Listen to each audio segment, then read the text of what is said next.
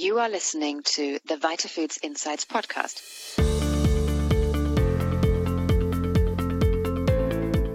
Join us as we explore the key issues and emerging trends affecting the global health and nutrition industry, helping businesses make informed decisions and drive change.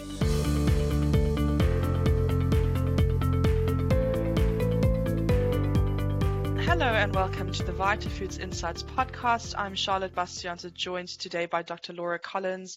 Laura, welcome. Thanks, Charlotte. Laura is Business Development Manager at Kerry, and we're chatting today about the topic of proactive health for consumers and how it relates to functional ingredients and functional product development. Laura, let's just start with a bit of an overview of the current trends that we're seeing in the market. What are you seeing that's new to the food, beverage, and supplement space? So, Charlotte, we're really seeing a big trend and an important trend in the area of personalised nutrition or targeted nutrition, and that's really shaping the direction of food, beverage, and supplements. And we're seeing that around 71% of global consumers are customising the products that they're buying or that they're taking to really deliver on things such as their specific age groups, need state, or lifestyle choices.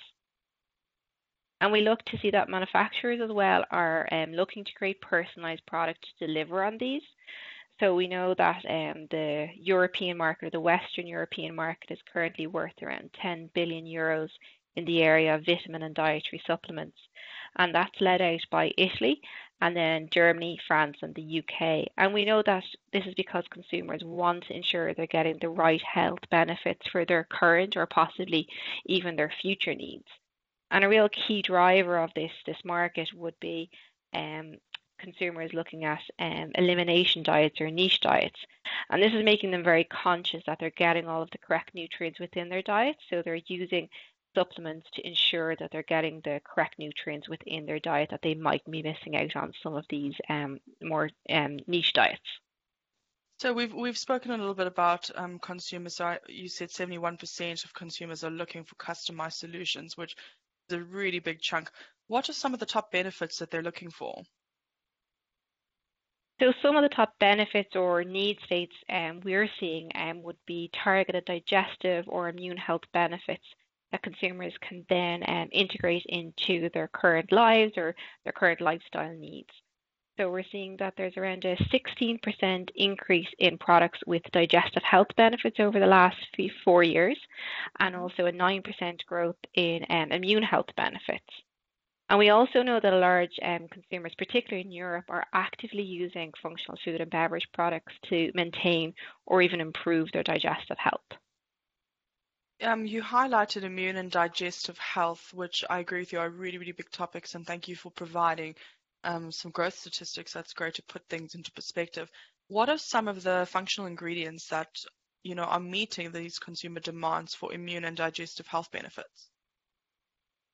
So for digestive health, probiotics are among the top sought ingredients, and our proprietary consumer research is also showing that probiotics are one of the top 5 ingredients that provide functional benefits to consumers. We have a branded probiotic, Ganadin BC30, which is a Bacillus coagulans, which is a well-researched branded probiotic strain with documented digestive health benefits. And I suppose because of our science and our data behind the brand and the benefits and the consumer understanding of probiotic benefits, globally, food and beverage launches with Ganadin are now at 900 products globally. Then in terms of immunity, beta-glucans are gathering a huge amount of interest among consumers. And our branded beta-glucan Wellmune continues to be featured in foods, beverages, and supplements around the world. So Wellmune is actually a fiber, a yeast beta-glucan that has clinically proven to help strengthen the immune system. And these clinical studies have shown that it is particularly able to demonstrate improved general immune health, maintains physical health, and protects against the harmful effects of stress and promotes healthy energy levels. And that's quite unique amongst our strain and our beta-glucan. A key example would be in sports nutrition. So we talked about the benefits that consumers are looking for. They also have lifestyle needs as well. And sports nutrition would be an area of consumers that would quite heavily rely on their immunity. So they tend to get sick more often post race or post marathon. And this also then results in a missed days of training, which would be very important to this group of population. So we've over a dozen clinical studies with the Wellmune brand, but one of our most recent was just published in the Journal of Dietary Supplements. And that was back in November in 2018. And in this study, we showed that there was a reduced severity of upper respiratory tract infections amongst marathon goers, and fewer missed post-marathon workouts for those that consumed Wellmune on a dairy-based beverage. So we showed that there was a 19% reduction in severity, and we also showed a 10% decrease in total symptomatic days compared to the group that didn't consume Wellmune across the period of the clinical trial. So again, this is helping us understand that Wellmune is able to strengthen the immune system of those consuming the ingredient, and also particularly in specific life stages that would have a demand or a lifestyle demand on their immune health. Great, Laura, and I think it's really interesting. Wellmune is a great casing example of the different markets that are overlapping, and really interesting to see the connection between sports nutrition and immune health, which I think is one of the newest sort of overlaps that we're sort of seeing. So I think the outcome of your clinical trials are really, really interesting, and I think other manufacturers will increasingly make that link between those two markets. Sports nutrition, what do you think? What are your predictions for that market? Because I know it's growing globally. Where do you see that space moving in the future? In the area of sports nutrition, I think we've had a huge amount of interest in the area of proteins, but I think consumers are looking towards functional ingredients that are added back into sports nutrition. And I suppose the likes of Wellmune delivering on immune health is a very clear link there. And there's also a role for digestive health in sports nutrition too. And we're seeing more products launching with our Grenadine probiotic also in the sports nutrition arena. Really interesting. Yeah, I'm keen to see what will sort of develop in the coming years with that category, because I know there's a lot of noise being made around there now. What factors do you see driving innovation in the functional product category? Well, again, I think this really comes back to my first point in terms of trends, really delivering on those trends. And if manufacturers are fortifying their products, they're doing this in terms of maybe a specific age group or need state or benefit of that consumer. And we had a customer recently launching 2 products with our Wellmune ingredient, and the company Revive Active launched actually 3 in total, but there's 2 I want to talk about in a little bit more detail. So they launched a Junior Revive product, which was a supplement aimed at children between the ages of 5 and 12 years of age, and a Teen Revive product aimed at teenagers between 13 to 19 years of age. So again, very much delivering on the specific age group of the consumer that would take the product. But they then also wanted to create a supplement that has a unique nutritional profile related to the age group. And then they also wanted to choose a product that had a science-backed ingredient that had clinical research to demonstrate that it could support the immune system. And for that fact, they used the Wellmune ingredients.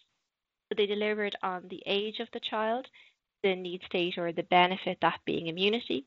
And then they also looked at the lifestyle need of the product. So in the Junior Revive product, they knew that Irish mothers in particular, were concerned about the amount of sugar that their children were consuming. So there was no sugar added into the product. And then in the Teen Revive product, it was also unflavoured, and that was to accommodate for the individual taste preference of the product. So they very much delivered on a very specific and innovative product for 2 age groups of the consumer. Looking in the probiotic space, this was initially popularized by the dairy category. But we're seeing that consumers want options beyond the traditional dietary formats, such as supplements or yogurts. And that's where we see the novel approaches such as our Ganadin BC30 fitting quite well due to the fact it is a spore-forming probiotic.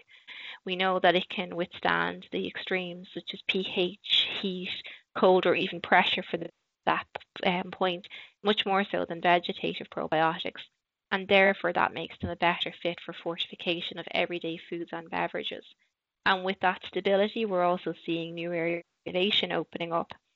So we're moving beyond the dairy cabinet with Ganadin BC30 into products such as non-dairy beverages, frozen foods, cereals, baked goods, better-for-you snacks, and even in the hot drink category. Brilliant. Well, thank you, Laura, for that overview, and really interesting to see what Kerry is busy doing on their end to meet these consumer demands and the market trends. I just quickly wanted to ask, we spoke a little bit about probiotics. What are your thoughts about the uprising of prebiotics and symbiotics? Where do you see them fitting into the market?